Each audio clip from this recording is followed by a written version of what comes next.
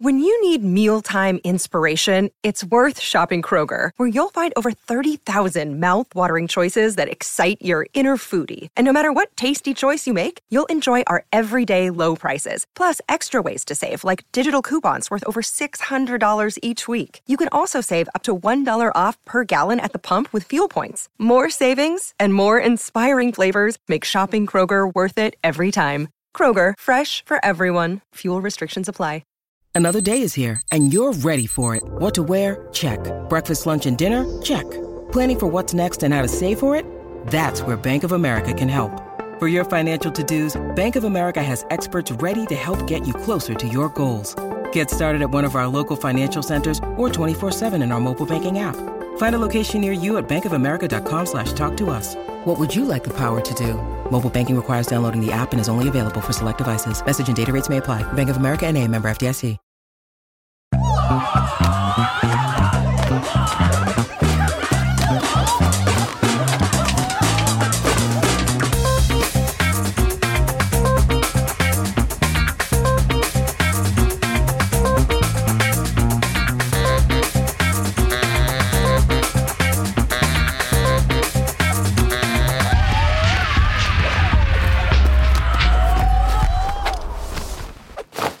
Hello, everybody. Welcome to another episode of Audio Judo. I'm Kyle. And I'm Matthew. Hello.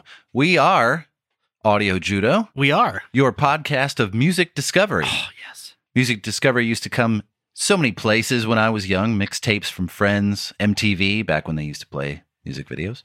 Music magazines like Rolling Stone and Cream. But for the most part, that phenomenon has faded away into an all-out assault of media, videos, reality shows, and the like. And while there is more music than there has ever been available at your fingertips for almost no money, it has become increasingly difficult to find things worth listening to. We hope to help you with that. We take albums, old and new, review them, critique them, hopefully give you reasons to go check them out, whether that be an album you forgot about from the 70s or something brand new that piques your interest. We are here for you.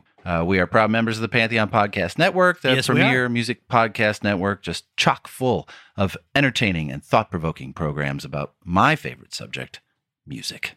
So It's really your favorite subject? It is. Wow. Yeah. So check out some of those on pantheonpodcasts.com. Yes, please. This week, we head back to the 1980s, the decade of keyboard and big hair and mammoth arena hits. Oh, yeah. We are talking about the 1985 release, Songs from the Big Chair by the English pop rock band Tears for Fears. How does this album exist? What do you mean? This album, this one album, has three of the era-defining songs on it. Yep. From like 1980 to 1990. And maybe I would say three of the genre-defining songs for like a new wave rock sort of sound. Yeah. How does that happen? How does that happen on one album? Well, we're going to talk about it. Like, honestly, before this, I don't think I had ever listened to this album from beginning to end, and I never realized. Really? Yeah, I never realized how packed this was. Oh, it's a perfect storm. It's nuts. This is their second release. Yes. While the band continues to play and occasionally record new material, this album remains their most commercially successful album to date. Tears for Fears was formed in Bath, England in 1981 by Kurt Smith and Roland Orthobal. Orthobal. I think it is Orthobal. His father was Spanish, and I'm pretty sure that's how you pronounce the Z sound in Spanish names. You did just introduce this to me earlier. I did. I fully agree with it, but I've been calling him Orzabal for years, so I feel like a dick now. No, it makes sense. I did too until, like I said, like we were discussing earlier, there are a couple of professional golfers that have the Z or the Z for our British listeners, have the Z in that position, and that's always how they say it on the broadcasts. The like Jimenez or Olazabal. So his name is Orthobal. So I'm guessing a little bit, but I'm going with it.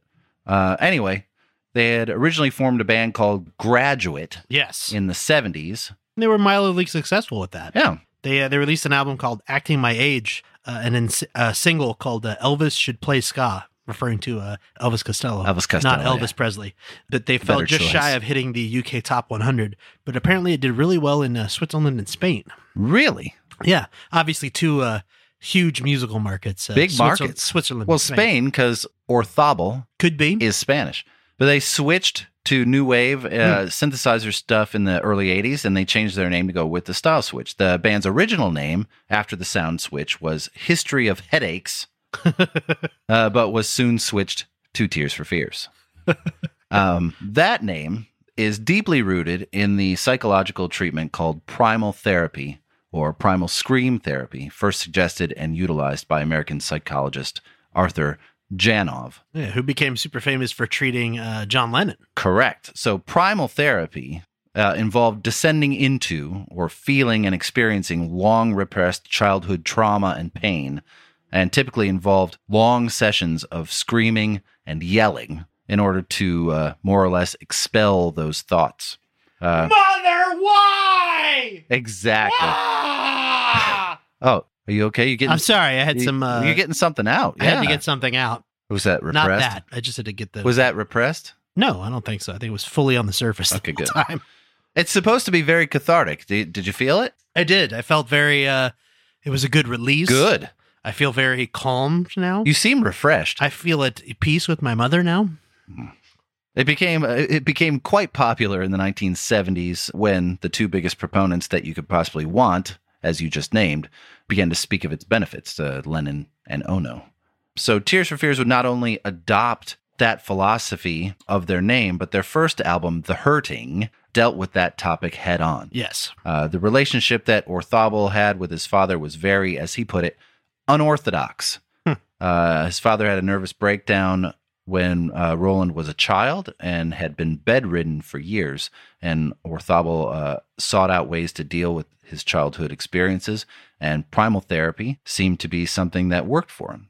So that first album was loaded with, as one reviewer put it, angst-ridden adolescence and pained romanticism. I've said it before, and I will say it again. I'm pretty sure these reviewers were paid by the word or the letter. How many big-ass words can we get into one review? They definitely had very advanced English degrees, for sure. So yes, that album was fueled by their anguish and shitty childhoods, but isn't most really good, effective art born out of pain in the first place? I would say that it definitely is. I do think it's pretty funny, too, that in a later interview in 2004 on VH1 UK, Orthobal and Smith both said that when they finally met Janov in the mid-1980s, they were disillusioned to find that he had become quite Hollywood, quote unquote, and wanted the band to write music for him. Oh, well, of course. Specifically, I'm sorry, a musical for him, not music. Oh, a musical, like a rock opera or something? Yeah. Tommy? I feel like we've gone down this road. They didn't expand on it, but it would have been fascinating. I wish they would have done it. That would have been fun. Total sellout, but would have been worth it. So aren't the best visual artists of the world, painters, writers, saddled with the deepest emotional traumas? Yes. So why do musicians get a bad rap when they write songs about their trauma? So basically, the conclusion that we're coming to here is that if you want your children to be successful musicians, traumatize them. Please, just mess them up. Just beat them and do all kinds of horrible stuff to them. Be like, you'll thank me when it's platinum. I'm kidding. Please don't abuse your children. You should get that embroidered on a pillow or something. That's good advice. T-shirt that just says, you'll thank me when it's platinum. And then a hand moving back to slap someone. That's great. So it's not all bleak anyway. There are songs that have catchy, bright melodies. It's not all dark. It's shit on something on the record, shit on the songwriting because it isn't quite that mature yet, but they're getting there. Either way, that record, for all its apparent shortcomings, The Hurting is what I'm talking about, would go number 1 in the UK and eventually go platinum. It peaked at number 73 on the US charts, setting the table for their follow-up, which would take the US and the world by storm. Songs from the Big Chair was released on February 25th, 1985. The first single, Mother's Talk, had actually been released the previous August. Still true to form, though, the title of the record refers to the character from the 1976 movie Sybil. Yes. It was about a woman who suffered from multiple personality disorder, one of which would manifest itself when she sat in her therapist's big chair. Which is a great movie and a great book, by the way, if you've never seen or read the book. The book is fantastic. Yes, it is. The movie... It's a made-for-TV 1976, movie. And it's a made-for-TV movie. It's still pretty good, though. Well, yes, the content... Let me rephrase that. It is a good after-school special? Adaptation of a book to a movie. It's not necessarily an entertaining movie. No. It's not a wonderful movie, but it's a good adaptation of a book to a movie. So the band was determined to become a more commercially accessible band at this point, which seems like a strange point of view when your previous album was #1 in the UK. Yeah. But feeling that The Hurting was too dark, they envisioned a more, quote-unquote, friendly record. Now, we'll go back in time a little bit. When we originally planned to do this episode, I wanted to do the next album, The Seeds of Love, not this album. And when I suggested it, I was met with great disdain from show producer Randy. I started to research both records. And what I realized was that this record, Songs from the Big Chair, is everything that record is not. While The Hurting is a new wave synth bath, and The Seeds of Love is a distinctly jazzy and soulful record, this record serves to bridge the gap between those two worlds. And I know you were talking about how did this record come to be, and I think there it is. The rest of this record lies in this beautiful pop landscape, and they're caught in the in-between between what they were and didn't want to be anymore, what they're eventually trying to be, and they ended up writing these pop songs with some jazz elements, some new wave elements, and some pop elements, and that ended up being the record they needed to make. It's the perfect Tears for Fears record. While The Seeds of Love suffered from too many ideas and the bloated late 1980s productions that had become commonplace by then, throw millions of dollars at these huge productions with choirs and orchestras and all kinds of shit. This record was leaner, it was smarter, and more appealing to a cross-section of fans, which could be reached in multiple styles. You're not just appealing to the jazz or the pop or the new wave. You kind of have all three worlds colliding. There's a fascinating blend there, too. Right. So, do you have any of the vital statistics on the record? So many vital statistics for this.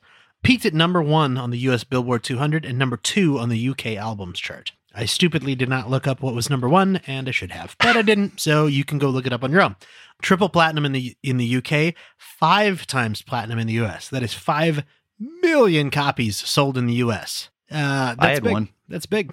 It was originally titled The Working Hour, which makes sense. Yep. There was also a mostly instrumental track called The Big Chair, which includes dialogue samples from the film that we were talking about earlier, called Sybil, which was released as a B-side of Shout in 1984. However, it was not included on the album, but was available on the special limited edition cassette version, which was released in the UK in 1985. Also, if you can find it, just last year, in February 2020, there was an episode of BBC's Classic Albums documentary series, which I believe we brought up during the Steely Dan episode. Yep.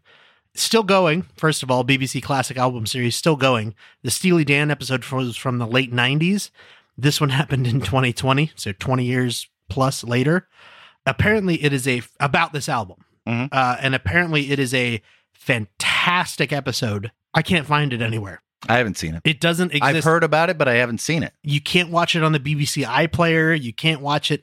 Nobody's leaked it online. It's not on YouTube anywhere. It was driving me nuts. I could find 2-minute clips on the BBC's website about it, and that's it. And I was like, I want to see this while I'm researching this album, and I couldn't find it. I found some transcriptions of some parts, which I read and utilized, but I, like you, I could not find any video version of that episode. Yeah, but it's got all new. It's the same. What am I trying to say here? I don't know. All of the episodes are sort of the same. They do like an introduction, they do some interviews, and they do a breakdown almost track by track of the entire album.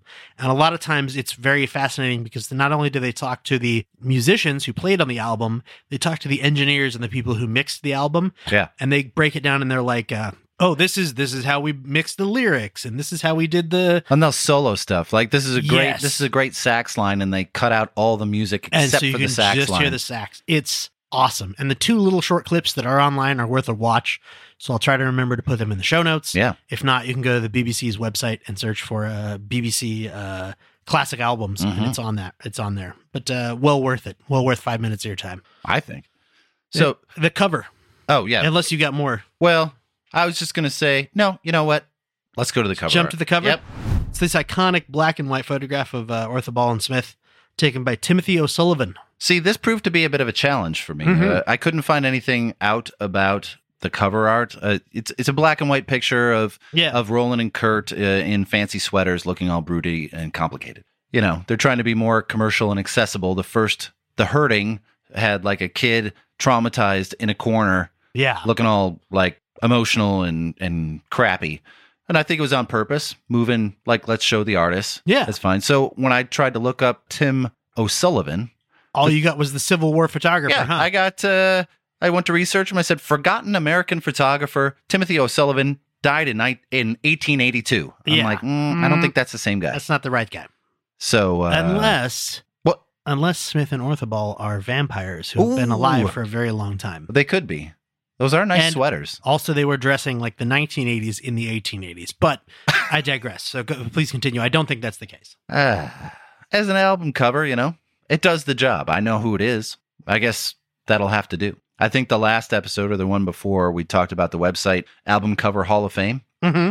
As an aside here, I think that website could be really great. However, if you don't know who the artist is, it is exceptionally difficult to find anything. Yes. So if you just search Tears for Fears, you get so many options that only point you in a general direction that you will be there all day. Yes. It can be useful. I think it could be more useful. You end up getting like 74 articles, and it doesn't take you directly to the article when you click on it. It just takes you to the section that article is in, and it happens to be like M through Z. Yeah. I'm like, but I don't know who it is. So now I got to like thumb through M through Z to see if I could figure out and discern who the hell I'm looking for. It suffers from the thing that old websites used to do where they had their own search thing built in, and it sucked. No offense to the website, but your search thing sucks. Integrate with Google, and it'll be a lot better. Right. I think that could be an extremely useful website. Yeah. It just needs a little, polishing. You have to have some time, and you got to poke around for a while to get what you want out of it. You got to poke around, huh? You got to poke around, find the right spot, poke it a little harder. Whoa. You'll get in there. So, because I think it is really important to hear how these songs work together on this record, because there's so many conflicting styles, I'm going to do something we've never done on this show. Oh, my God. I'm going to play clips from all of the songs. What? Every single song on the record. Wait a minute. We're going to get a clip from. What? 2 weeks ago, you told me that we were going to play clips from every song. I've been practicing my singing voice for all of these songs. Good. Did you mean you were going to play recorded clips? of all these songs?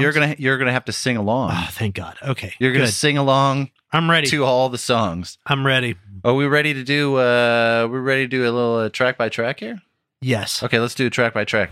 Shout, Randy, go.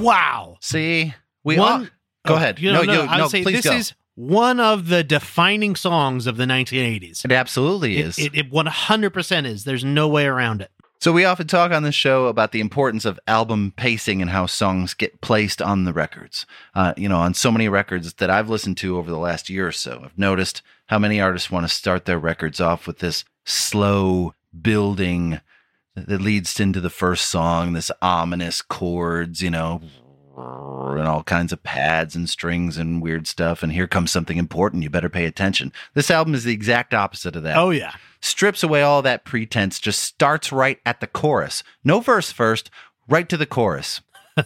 Opens up the album with one of the biggest songs of their career. And you just lay it out there like, here you go. Here it is.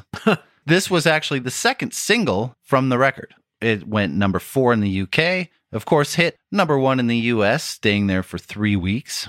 It is regarded, as it should be, as one of the biggest songs of the 1980s and would become Tears for Fears' signature moment. While the first single that was released, Mother's Talk, would lean heavily into the sound of the last album, like we said, heavy synths, quite electronic. Yeah. This song would definitely show their hand on the sound of this record. Big power chords, hooks, singable choruses, even a guitar solo, which was pretty much absent on the first record. This song was written by Orthobel, and he had this to say about it. He said, "The song was written in my front room on just a small synthesizer and a drum machine. Initially, I only had the chorus, which was very repetitive, like a mantra. I played it to Ian Stanley, our keyboardist, and Chris Hughes, the producer. I saw it as a good album track, but they were convinced it would be a hit around the world." They were right. Yeah. Most people assume that this is a song that continues in their primal scream motif from The Hurting, but according to Smith and Orthobel, this is actually a protest song.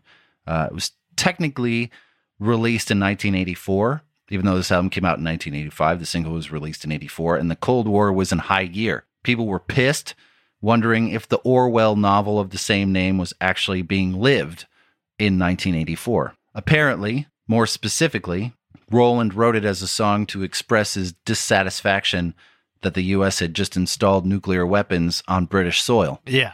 So he was a little pissed. So heightening the fear during an already fragile time. But he wanted to get people going. He wanted to get people out there protesting and saying, hey, we don't want this to turn into a hot war. Right. Let your voices be heard. Right. Like, speak out. Talk, speak up, speak out.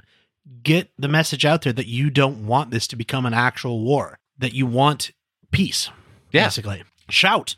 Shout it out. Shout about it. Like all the other hits on this record, this song benefited from unbelievable heavy rotation on MTV. Yes. So as one in this room who actually lived through this time, it was on all the time. This was a time when MTV was a service for people who wanted to listen to new music. Tears for Fears would not have ever been played on the radio at that time until it had success on MTV. Yeah. It wasn't being played on rock radio, and pop wouldn't play new wave until it got popular. It wouldn't cause it to be popular. It was the other way around. So MTV was really the first stop at that stage, and it drove the bus. Obviously, that's changed. Like the meme I saw the other day, MTV turned 40 this year. Thanks for 12 years of music television. Yeah, it sounds about right. So I thought about putting this next discussion point later in the show, but I figured we'd talk about it now. Oh. The sound, the drums. Oh. Big. Huge. Cavernous. Well, this album was recorded at a place called the Wool Hall in Beckington, England. Oh. It was a giant recording hall from the 16th century. It was just a hall at first, wasn't a recording hall in the 16th century. But then the band bought it. Tears for Fears bought it in the mid-'80s and turned it into a recording studio. Oh. It provided that signature sound that makes this record sound so big. So over the next 20 years, it would be the recording site for Van Morrison, who purchased it for a time, Annie Lennox, the Pretenders, the Sisters of Mercy, and the Smiths recorded their final record, Strange Ways Here We Come, at that location. Huh. An album we have talked about before. Yes. In 2016, it was sold again and turned into residential units. Just another victim of the digital recording age. For right? boys. Obviously, there are many cover versions of this song, as there are for most giant hits. Most notably, Disturbed did an interesting one, as well as Concrete Blonde. And there are a dizzying array of other cover versions to track down. Yes. Do you have more on this song? A couple more things. Chris Hughes, the producer, playing drums on this one. Yeah. Fascinating that the engineer stepped in to play drums, but sure. And then Sandy McLeland on backing vocals. Oh, the high parts. Couldn't find much about them. I don't know. Honestly, don't know male or female. I don't know. Very very hidden, and the name was apparently common enough that it's not something that you can just track down. So don't know. So There's a lot of fantastic musicians on this record, like most of the time, but there are also some anonymous ones. Yeah, that kind of we'll weird. mention. So Sandy McLeland, if you're out there and listening to this podcast, like you obviously would be, Obviously, please Why wouldn't contact you? us and let us know. you can get a hold what of the us on story is. Twitter, or you can send a message to info@audiojudo.com. Yes. However you want to. Get in touch with us. Let us know. Let us know you're still out there, and you know what? Maybe we'll talk to you and figure out what your experience recording songs from the Big Chair and Yeah. one of the giant hits of 1980s was like. One other thing I do need to mention about this song. Every time I hear it, Do you want to shout? I want to. You know when he says, "These are the things that I can do without." Come on. No, just these are the things that I can do without. I start listing things that I can do without. Oh, how So long I'm- is that list now? It's very long. I've not been keeping track of the whole list. See, if I had started doing that in 1985, Oh, it'd be a very long we'd have a list. pretty impressive list. It'd be a Because I very can pretty much impressive list. do without most things. It'd be a very long list. So what's your list like? You got any? I didn't Oh, you write didn't any list of them any down. things? No, because it's different every time, and I don't remember it from time to time. You're like, I could should do start without- writing it down. I could do without that. I could do without traffic. I could do without. Could do without commuting to and from work every day. It would be nice if it was just like right next door. Son of a bitch, I'll do without this. I could do without smog. That's stupid. Smog is stupid. Smog is stupid. The Working Hour. The working hour. The original name of the record. Yes. The sexy saxophone intro, Woo! which you don't care for saxophone in most pop music. I'm No. curious to know what you think about this. Well, so yeah, we'll get there. So this song was partially written by most of the band. Apparently, the drum pattern was first written by Manny Elias, the drummer of the record, other than the first track. Mhm. He gave the pattern to Roland, who got some chords from keyboardist Ian Stanley. Roland wrote the words and gave it life, which is great. I love hearing these communal writing activities. You know, they're writing as a band, they're playing Yeah. as a band. I think that's great. What is evident here is where they're headed with the sound. There's almost like this seesaw mentality on this record as it moves back and forth between pop and jazz and new wave. And as we talk about endlessly on this program, the sax. Yeah. This song would be so much better if that saxophone was replaced with an electric guitar. Hold on. Just think about that for a second. So the guitar could carry that line so much more effectively without the whiny, squelchy sound. And the guitar would date the song less and would probably avoid making it sound like the soundtrack to a not great 80s movie or Hill Street Blues or some shit It is like funny. that. I wrote down this could seriously be the theme song to a 1980s rom-com. Oh my God. It could very easily. This is the prequel to Romancing the Stone. So not Jewel of the Nile, which No. was the sequel. Yeah, it's the prequel. Loving the Rock or Yeah. some. No, well, that's a Dwayne Johnson Oh, vehicle. boy. Something else. I will point out that the sax in this song is played by two gentlemen. The first is Mel Collins, another world-class musician. He played with the Stones, Roger Waters, Dire Straits, Eric Clapton. He has also played with a bunch of progressive groups, including Camel, Alan Parsons Project, and King Crimson. He is probably best known, or at least his work is best known, for one of Kyle's very favorite songs, Private Dancer by Tina Turner. I'm your private dancer, dance all for money. I do love that song. I know you do. The other sax player is Will Gregory, who has played with Peter Gabriel, The Cure, Portishead, and the like. So let me reiterate. I hold no ill will for the sax or sax players. Okay. They are tremendous musicians. I just feel like it sounds lighter than I would like it to. The guitar would have added some hair to the song, you know? Would have made it a little heavier. A little bit. When the song All right. gets away from the heavy sax feel, I love it. To me, it's very much like the flute in rock music. Like, I can handle it in certain places, but if you start to dress up rock and roll with a flute, it gets a little squirrely. Yeah, all right. If I hear a sax in a song, I point and say 80s or late 70s. It's immediately dated. And I love it where it's at. Like, I believe it belongs in jazz, and I think it's wonderful, and I will sit and listen to it in jazz. But in pop and rock, it always feels like an outlier to me. Okay. It always feels a little bit uncomfortable. A little misplaced. A little bit. So in this song, though, there is this really great key change that makes the song really brilliant. And it's right here, actually.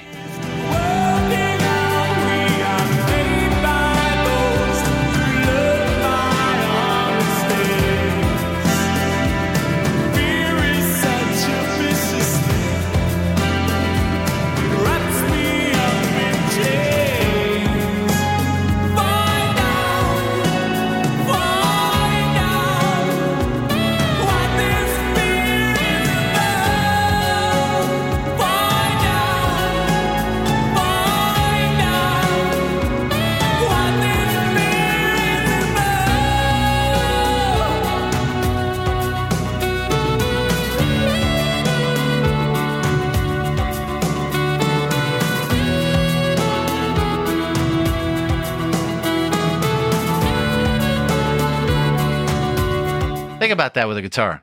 Just a little bit of distortion, just a tick. All right, that might be okay with a guitar. Yeah, that might be okay with a guitar. Just a tick of distortion, just a little bit. But that change, that chord change, that key change is so rooted in jazz, but works really well in a jazz/pop song. Yeah. So lyrically, this is about Kurt and Roland reflecting their lack of joy about the business side of the music industry. It had become work for them. Right. And I think like most young artists, they hit the point of being jaded and wanted to take a swipe at the biz. I think they all get to that point, you know. And also there's a misheard line for me. At the end of the song, he keeps singing, "Find out what is this fear all about."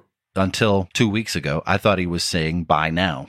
Like, "Bye now." It's one of the best. Yeah. I feel like this is the best vocal performance on the record. Ooh. It's so strong. I know it makes little difference, but reading it and being able to hear it in context, it clears some things up lyrically for me. So one last thing, the percussion on this song, to continue the line of impressive players, is done by Jerry Marotta. Oh, dude. Yeah, did you look up his resume? Peter Gabriel, Orleans, Hall & Oates, Indigo Girls, Stevie Nicks, and basically every other major act from the 80s and 90s. Yeah, pretty much. Basically just everybody this dude played with at least once. He's with everybody. Right?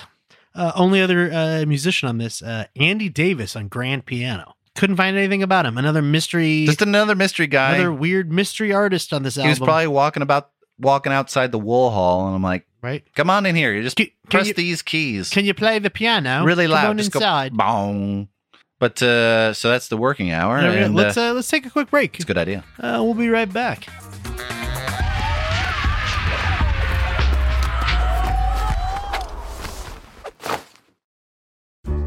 Kyle, yes. Have you ever felt like you wanted to try something new? Like, like cooking or basket weaving? Yes. But you didn't know where to start? That's like, I do usually have trouble starting. Like you needed a roadmap or a guide? Yeah. A lot of people feel like that about jazz music. Ah. So, they don't know where to start. It seems too complex. Do I start with fusion or big band or the legends? I know I feel like that personally. It is a very deep and rich subject with a lot of places you could start. Right. So, we here at Audio Judo have something to fix all that. And with the help of our guest host and jazz spirit guide, Chris, we're going to try and help you navigate the treacherous waters of listening to jazz. We will be premiering a new spin-off podcast series called Audio Judo Does Jazz in late April. It's going to be fun, interesting. I'm looking forward to it. We're also recording that bad boy exclusively with the new podcaster kit from AKG. Yes. Chris doesn't have any experience in podcasting, so we wanted to make it as easy as possible for the person who doesn't have studio equipment or editing headphones or anything like that. So this podcaster's kit is perfect. He gets a cool mic, set of headphones, software, bingo blango, he's podcasting. Yeah. All that means is more competition for us, so we have to bring our A game because everyone is going to be podcasting soon. The only thing I didn't like about it is since Chris is using it, I can't steal it. No, you can't steal That's it. unfortunate. So, well, it's a shame we had to send it to Chris. Yeah. He's going to make the most of it. Yeah. Like I said, look for that series in late April. Yes. Because we are super jazzed about it. Oh, Hey-ho. Dad wordplay.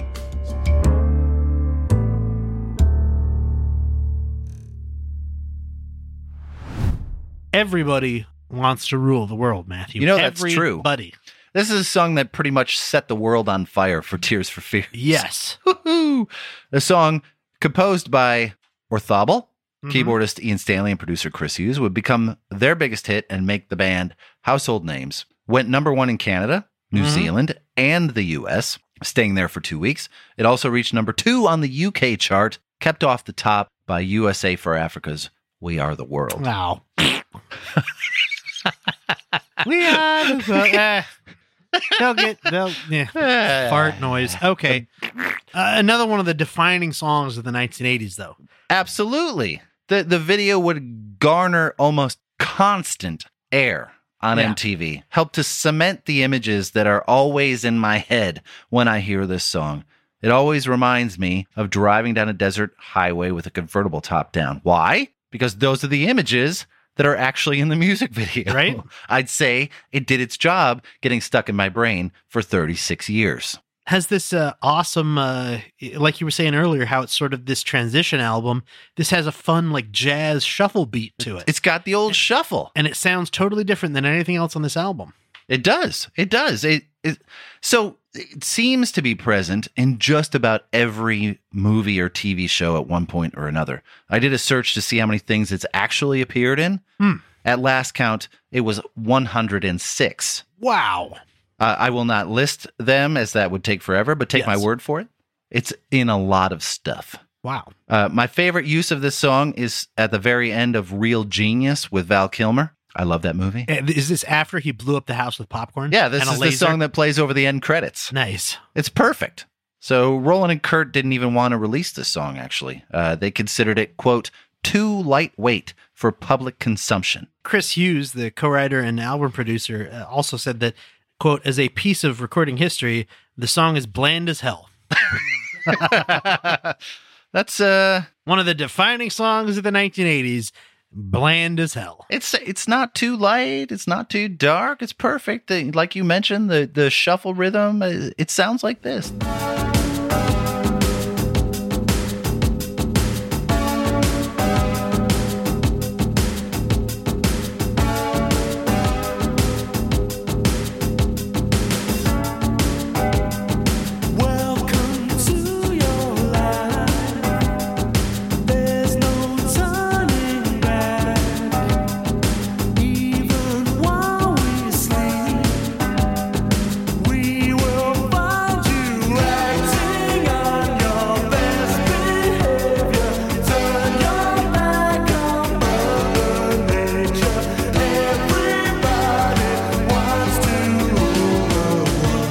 It's so good. It's so good. How do you not feel happy listening to that song, too? You can't not feel happy listening to the song. And I think one of the big things behind it is that weird driving beat. Chris Hughes is credited as the MIDI programming for this on the Drumulator. Oh, the Drumulator. The Drumulator. The Emu Drumulator, which was a sample-based drum machine by Emu Systems. Emu. Was introduced in 1983 at a price of US $995. Whoa. Fairly expensive at the time. Pretty sure I can get a plug-in for no cost right now. Right? I'm sure it's free to download on your iPhone. You can just play with it. The Drumulator was Emu's attempt at creating a rhythm machine like the Linn LM1. Yeah, the Linn drum machine. That was also better and cheaper than the Linn LM1. Oh. It was used a lot in early 1980s synth pop and Italian disco productions. Oh, so probably Giorgio Moroder. Yes, a lot. Probably used the hell out of that we thing. have got to do an episode on him on the set sometime in the future. We touched on him during the Daft Punk episode. Yes, but we got to come back around to him because he's a fascinating individual. Just touched on him. But in 1984, Digidrums, another company, released special EPROMs, which are little plug-in chips for the Drumulator, which included the rock drums that was used in this song, and also most famously in the Beastie Groove by the Beastie Boys by Rick Rubin. You said Digidrums and Drumulator in the same sentence. I did. Totally distracted. Right Whoa, Digidrums, Drumulator. Man, that barley wine is kicking my ass. Right? Let's keep going. Woo! The Drumulator was also used on an album by the punk band Big Black. And the album was Songs About Fucking. I had that record. Oh, there you go. I only mention it. It's not a great record, I don't think. It isn't. I had it. It was terrible. And I only mention it because I wanted to bring up an album called Songs About Fucking. I had that record. That's awesome. I didn't even know. That's great. Woo. What are the chances? Like I saw that and I was like, oh yeah, this is an album. First of all, I got to mention the name of this. And second of all, this is probably an album nobody's ever heard of. That CD cover was like lime green. Yeah. It stood out so much, and it said Songs About Fucking right on it, but it was censored on the cover so they could display it in music stores. I had it, and I had all my CDs out in my room, except for like 3 or 4 that I put in my closet, so my mom wouldn't come in there and like vacuum and go, "What the hell is Songs this?" About Fucking. So what I is kept this, that in Matthew? the closet, like right, 2 Live Crew. That's how, like, put that in the back, put it in the back. So anywho, yeah. So there are also about 150 cover versions of this song. Oh my God, there's so many covers. From everyone from Gloria Gaynor to Don Henley to Care Bears on Fire. Yes. To Weezer. Mm-hmm. However, the most well-known cover is by Lorde. Her version was used in one of the Hunger Games movies and was praised by Orthobal for reinventing the way the song sounded. He liked it so much that Tears for Fears performed her version of the song to launch their show every night on their most recent world tour.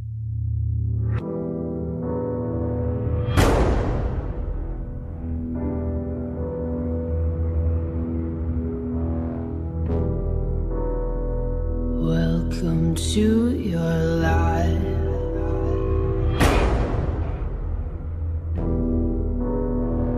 There's no turning back.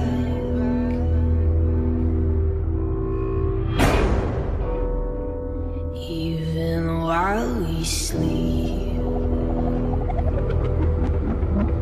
we will find you acting on your best behavior. Turn your back on Mother Nature. Everybody wants to rule the world.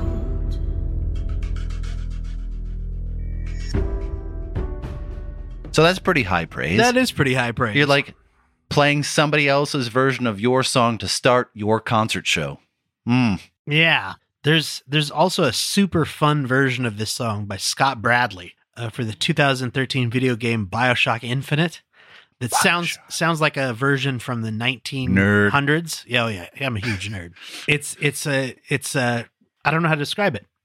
So I will link to it in the show notes if I remember to. What did you say his name was? Scott Bradley. I'll remind you. From BioShock Infinite. It's the best way I can describe it is picture like the music you would hear behind a silent movie, but it's Everybody Wants to Rule the World with lyrics. Wait, like the crazy piano and stuff? Yeah. I got to check that out. It's fun. It's very fun. So one last story about this song before we move on. Joe Strummer from The Clash told this story. He said, this is a good story. He accosted Roland Orthobal in a restaurant, and he said, "You owe me $5." And he said, "Why?" And he said, "You stole my lyric. The first line of Charlie Don't Surf from Sandinista, released in 1980, 4 years before Songs from the Big Chair, actually 5 years, is Everybody Wants to Rule the World." According to Joe, Roland dug into his pocket, pulled out a $5, and gave it to him right there. That's such a good story. Right? I honestly hope that story's true. Me too. Like, it's like, oh, here you go. Here's $5. Now get the fuck out of here. I know you're from The Clash, like one of the biggest punk bands of all time. Right. But here, just take this and, shuffle off. Get out of there. You know what happens, though? Mothers talk. They do talk sometimes. Also, that's the name of the next song on this album. Who What? would've guessed? It was written in 1983 and was first publicly performed during the band's late 1983 tours. So a little bit before this album.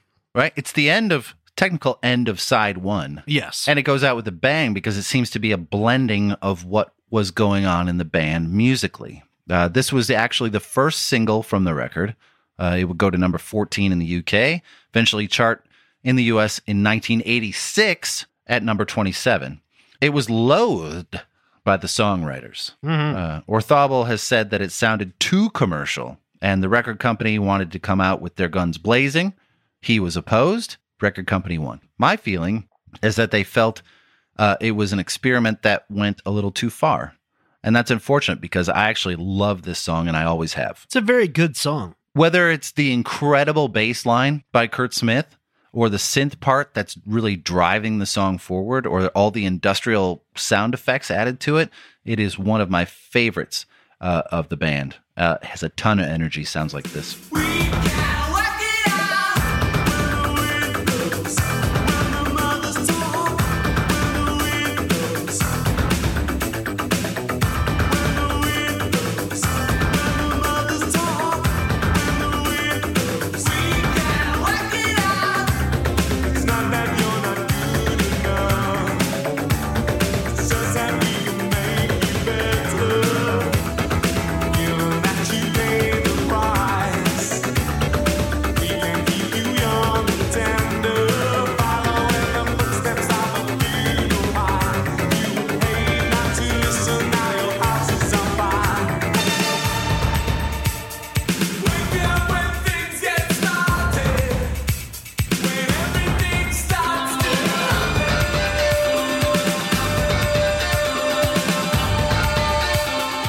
So they all consider this song to be, quote, important to their development, but not one of their best efforts. And I guess that all depends on what you're going for.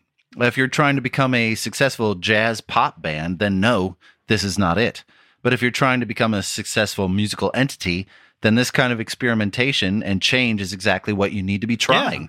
And other than maybe one or two other parts on this record, it really gives the whole band a chance to shine as musicians, especially the Ride Out, which I didn't play. The Ride Out lasts for like 45 seconds and is musically just fantastic.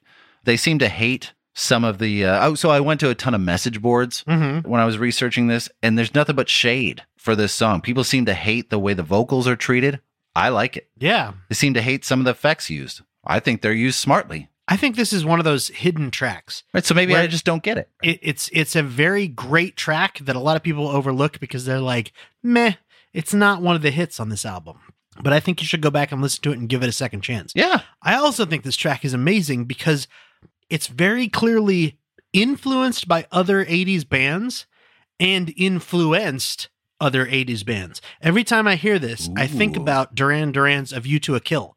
The theme song to the James Bond movie, A View to a Kill, which, funnily enough, we were talking about earlier. About it very much has that same kind of a da-da-da-da-da sound to it.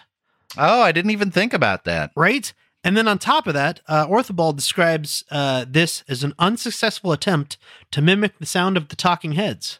Quote, the song stems from two ideas. One is something that mothers say to their children about pulling faces. They say the child will stay like that when the wind changes. The other idea is inspired by the anti-nuclear cartoon book When the Wind Blows by Raymond Briggs.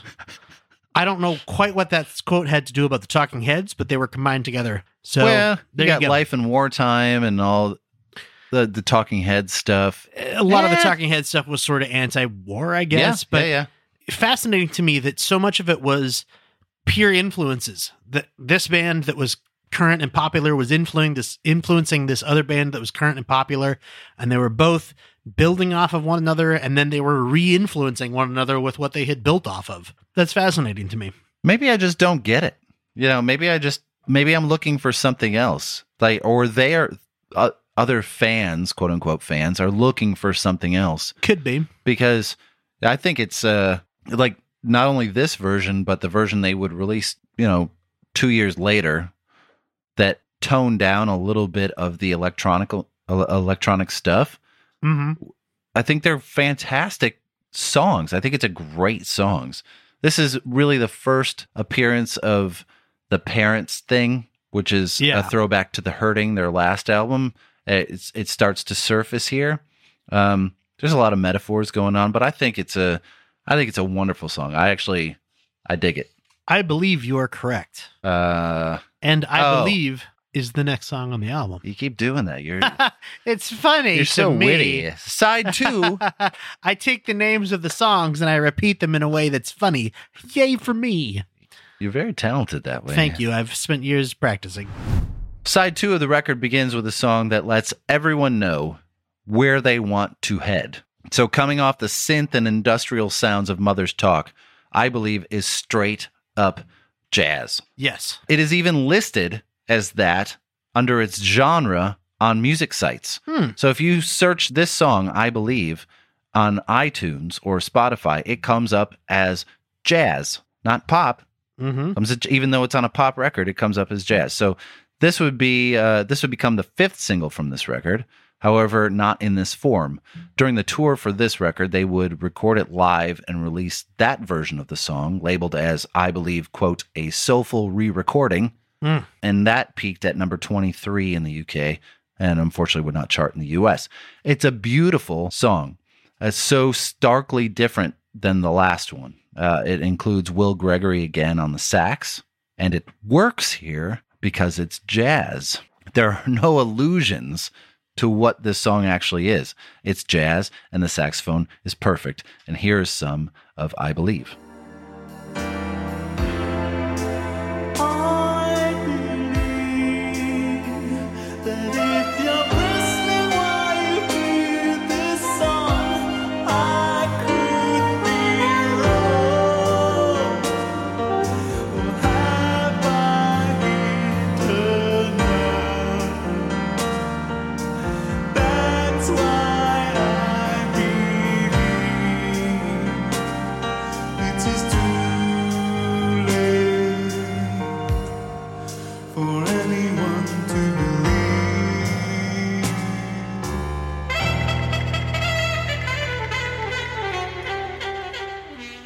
This is such a good palate cleanser for the start of the B-side of this album. And it was originally written, Orthoball wrote it with Robert Wyatt in mind. And if you don't know, it's actually dedicated. Yeah, it was a gift song. He was going to give it to him. Yeah, it's dedicated to Robert Wyatt if he's listening. In case you don't know, Robert Wyatt was a founding member of the influential Canterbury scene bands Soft Machine and Matching Moles. Soft Machine's friggin' great. Oh, they're fantastic. This dude, Robert Wyatt, for some reason his name had never clicked in my brain. He opened for like the Jimi Hendrix Experience. Yeah. He was somebody who was incredibly influential throughout the 60s and 70s in all of that psychedelic rock stuff. He was originally a kit drummer and a singer before at a party, birthday party one night, he fell out of a fourth-story window, as you do after you've been drinking, and became paraplegic. His legs don't work any longer. Sad, obviously, but he has since said that probably saved his life because he was contemporaries of all the why can't I think of his name all of a sudden? Keith Moon, a lot of the drummers and musicians of the 60s and 70s who were huge drug users, who were huge alcoholics, who were doing every substance known to mankind. And he was following that same path, and falling out of the window and becoming a paraplegic sent him down a completely different path. Definitely. He stopped drumming for quite a while, picked up a bunch of different instruments, learned to drum again in a more jazz style without using his feet. And he basically embarked on a 40-year-long solo career. Yeah, incredibly talented musician. Super talented musician. Yep. Had never heard of him, honestly, before this. And all of a sudden it's like, oh, yeah, I should probably look this person up. Yeah. He's fantastic. And if you get a chance, Robert Wyatt, go look him up. But other thing we definitely need to mention on this song, Orthoball, excuse me. It's okay. Orthoball shouts, William, at this point in the song. That would be the saxophone player? That would be. Will Gregory? Known today as the producer and composer for the band Goldfrapp. Goldfrapp. Frapp. But at the time, he was a saxophone player. Very well-known session musician. Very talented. Player. Might I point out also some lovely triangle playing on this song, courtesy of bassist Kurt Smith. Ooh. The triangle doesn't get enough love, so I'd like to give it some right there. Da-ding-ding, yes. Da-ding-ding.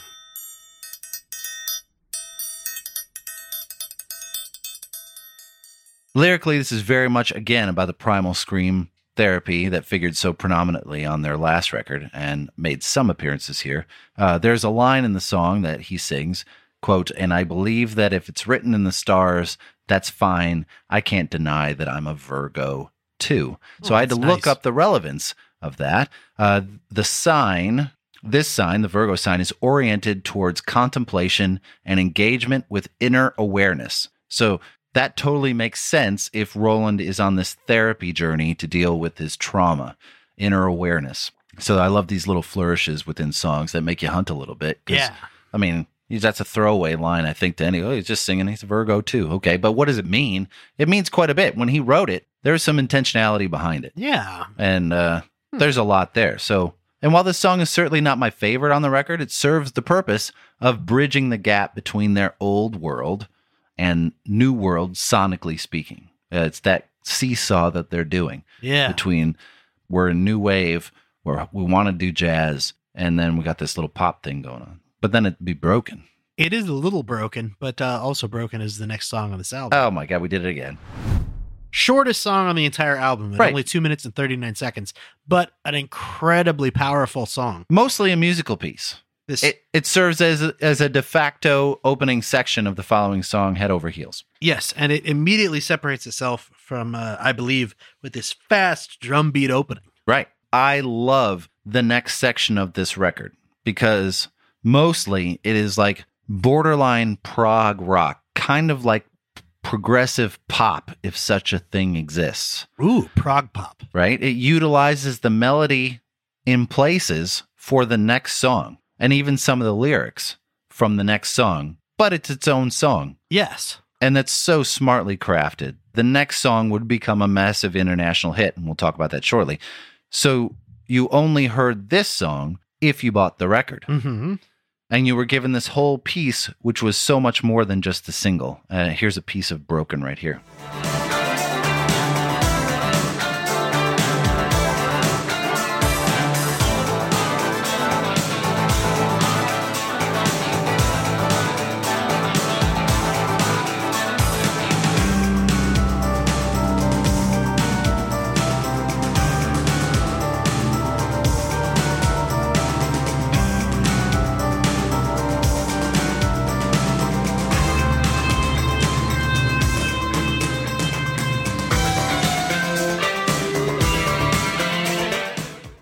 It is such a, if you don't expect this and you're only familiar with the hits from Tears for Fears, you hear that little ding, ding, ding, ding, ding, ding, and you're like, whoa, now I know where this is going. Yeah, did it just go into the next song? Or no, not quite. The guitar solo on this song is played by Neil Taylor, who also played the guitar solo on Everybody Wants to Rule the World. He's worked with numerous British artists like Morrissey and Howard Jones, Kyle's favorite, Howard Jones. Oh, my favorites. It's just so rich in its musical complexities. You know, lyrically, I think, like the rest of the record, it has a natural progression of an adult. The Hurting dealt more with the trauma and blame laid at the feet of the parents, and this album has a lot of motifs of an adult unable to cope with adulthood. Song is more or less about living in a constant state of worry, like many of us do. How do we pay the bills? How do we get to work? Do we just do it day in, day out for the rest of all time? Yes. Fortunately, yes. Sadly, that is true. It's such a great song. And truth be told, you know, it's an older song. It was written in 1983, actually included as a B-side to the song Pale Shelter, but then ended up having so many commonalities with the next song, they decided to sandwich it in right there, and it works beautifully. It does. And it leads into my very favorite Tears for Fears songs of all time, Head Over Heels. / Broken, the live reprise. Kyle, are you familiar with sonic dissonance and consonance? Ooh, you better explain it to me. So there are melodies and notes that do not sound good together, no matter who plays them or how. Okay. That's dissonance, right? And in the reverse, there are some combinations of notes and melodies that everybody loves, that everyone can relate to. Okay. They're pleasing to the ears and they make you feel good. I give you my sonic consonance right here.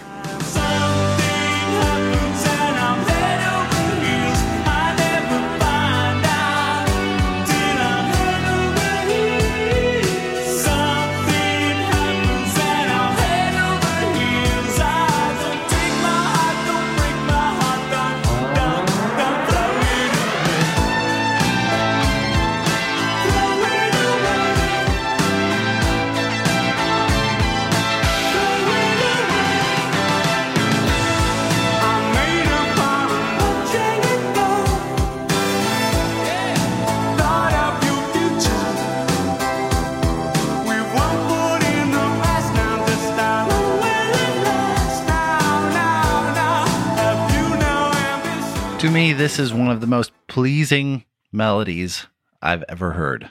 I would agree with that. It's wonderful. It makes me happy every time I hear it. It just makes me smile. I have no other explanation than that. From the first time I heard it when I was like 13 years old, I've just loved this song. The chorus and the la la la could go on forever as far as I'm concerned. I never get tired of it when I hear it. This was the 5th single released from this record, peaked at number 3 in the U.S. Fairly romantic song on the surface. Yes. Gets a little weird at the end as one of the lovers is dealing with some fear, probably Roland, most likely. But it's a wonderful song and ends with a reprise of Broken that was recorded live on the previous tour. I was going to say, it's another one of those absolutely defining songs of the 1980s. The third one on this single album. Yeah. And it is something that just stands out as not only being of the 80s, but also iconic of the 80s. Huge. I see the video in my head because I watched it so many times. And I loved still. So I use the past tense. I love this song. I still do. For some reason, there was a weird, if you've heard this only on the radio, it's a much shorter song. They cut the end off. They of it cut the quite a end bit. off. Yeah. And they do that with all 3 of the hits on this album. Well, all of the songs. They all have radio edits. Yeah. But in some U.S. editions, the live reprise of Broken was omitted from the end of this. The end of Head Over Heels led directly into Listen, which is the next song, which we'll get to in a minute. On these same U.S. editions, the full 5-minute and 9-minute version of Mother's Talk was replaced with a 3-minute and 53-second short version, resulting in an overall runtime 2 minutes and 10 seconds shorter than the original album. Did people not have the patience for that? That extra 2 minutes and 10 seconds of my life is very important. Probably not. People just don't. I don't want to listen to something that long. Sandy McLeland again on backing vocals. Yeah. Annie McCaig on backing vocals, and Marilyn Davis on backing vocals. I can't say that right now. Backing vocals. Andy Davis again on grand piano. There he is again. Get in touch with us, Andy Davis. We want to know who you are. So this song gained a resurgence in 2001 when it was placed prominently in the movie Donnie Darko. Ah, yeah. Apparently, the director of the movie designed the scene it was used in and choreography for the scene with this song in mind the whole time. So that's pretty cool. Yeah. And just in case you're curious to know where this sort of breaks between Head Over Heels and Broken, funny how time flies and it kind of does that weird fade out. Yeah. That's the last lyric of Head Over Heels before it goes into the live performance of Broken. Cut. Yeah. Okay. Listen, Matthew. What? It's the closing track of the record. It's the closing track of the record, indeed. And it definitely sees the band stretching, trying to become very experimental. Yes. The song was written mostly by keyboardist Ian Stanley with lyrics by Roland, but it is definitely a band working things out collectively.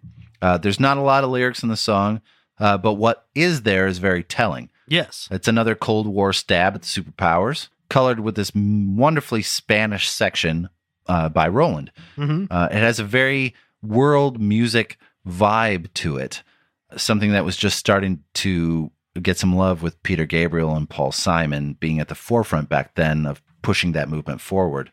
It sounds a bit like this, or exactly like this.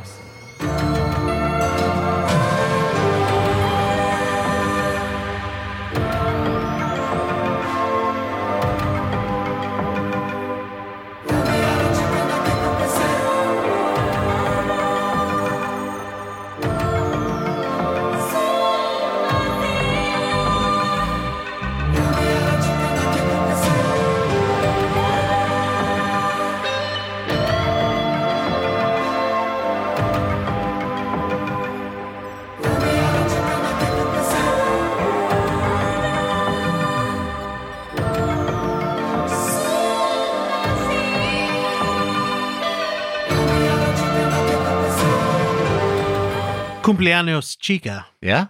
No hay que preocuparse. Yes? In Spanish. Go on. In English, birthday girl, no need to worry. Okay. I don't know what that means. Nor do I. Birthday girl, no need to worry?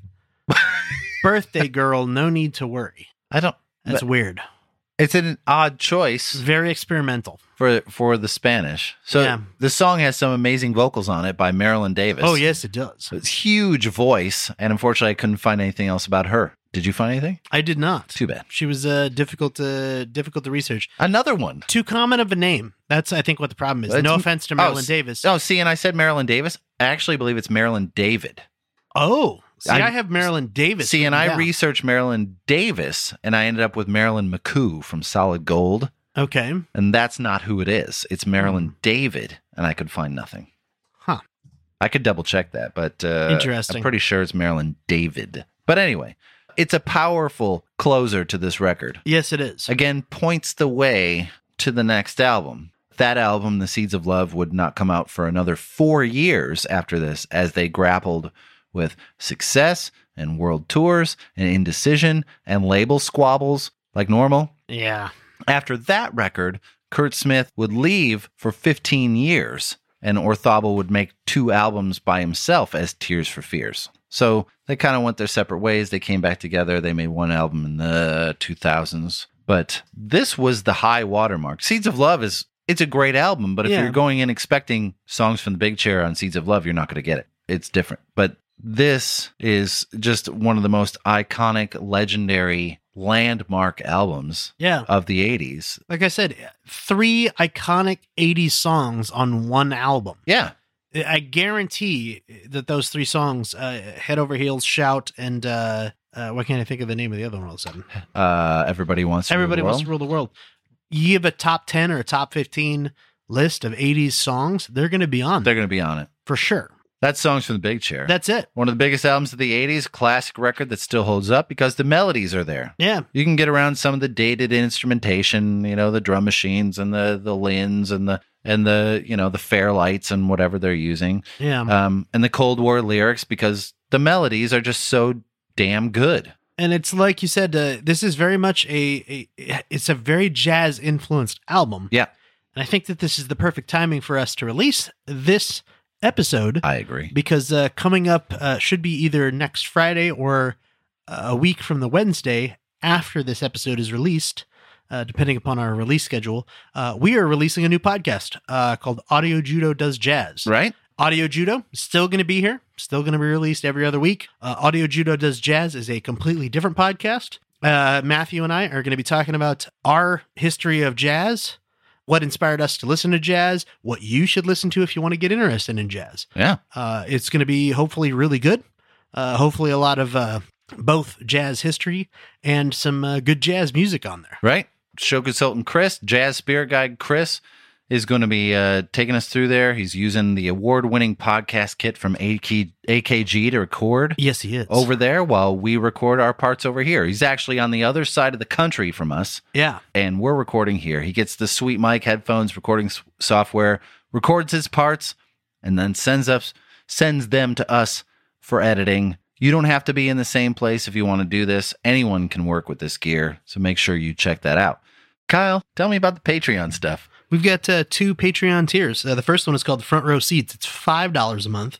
And that tier includes a 2-day early access to episodes, a shout out on future episodes as a loyal producer of the podcast, bonus mini episodes called Judo Chops. Those are a lot of fun. They're like 10 to 15 minutes, and they're stuff we didn't want to cover in a regular episode, and occasionally bonus content such as unedited interviews, behind the scenes videos, and tiny tidbits that got cut out of the episodes, mostly due to our flatulence. And tasteful nudes. Occasionally.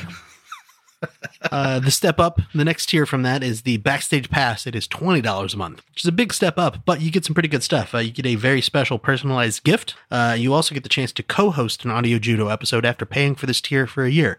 You get to pick the subject of the episode, so we'll cover any album that you want, and you get everything included in the previous tier. That sounds good to me. Yeah, so you can sign up if you're interested at audiojudo.com and follow the link to our Patreon or patreon.com/audiojudo. Perfect. And you can get a hold of us You can, if you want to tell us what you think. at Audio Judo on Twitter. At facebook.com/audiojudo. Instagram is at audio_judo. Judo. And if you want to get a hold of us on email, it's info@audiojudo.com. Yeah. We have episodes coming out from Oasis. Ugh, God damn Oh, it. that's going to be a fun one. Marillion, Depeche Mode, as well as the aforementioned Audio Judo Does Jazz podcast. Yes. Make sure you check that out next week, and we will see you back here in 2 weeks. Take care, everybody. Bye-bye, everybody.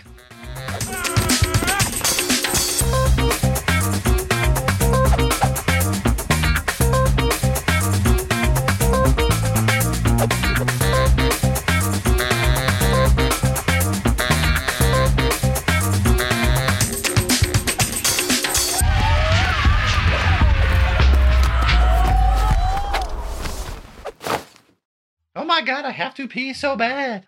I have to pee so bad. It's NFL draft season, and that means it's time to start thinking about fantasy football. FantasyPoints.com features industry-leading experts and prognosticators using proprietary hand-charted data to help you score more fantasy points. FantasyPoints.com is the place to go for whatever kind of fantasy football you play. Whether you play fantasy football, daily fantasy sports, or do a little bit of everything, Fantasy Points has the meticulously researched content to guide you to victory. And why wait for the fall? Fantasy Points also covers the new spring football league, the UFL. Join the guru, John Hansen, Scott Barrett, Joe Dolan, and other massive names in the fantasy football universe with an exclusive offer. Use code Pantheon for 15% off any Fantasy Points package, including the all-in package, with access to every article, tool, and data nugget that Fantasy Points has to offer. That's FantasyPoints.com and code Pantheon for 15% off at Fantasy Points. FantasyPoints.com, code Pantheon. Score more fantasy points.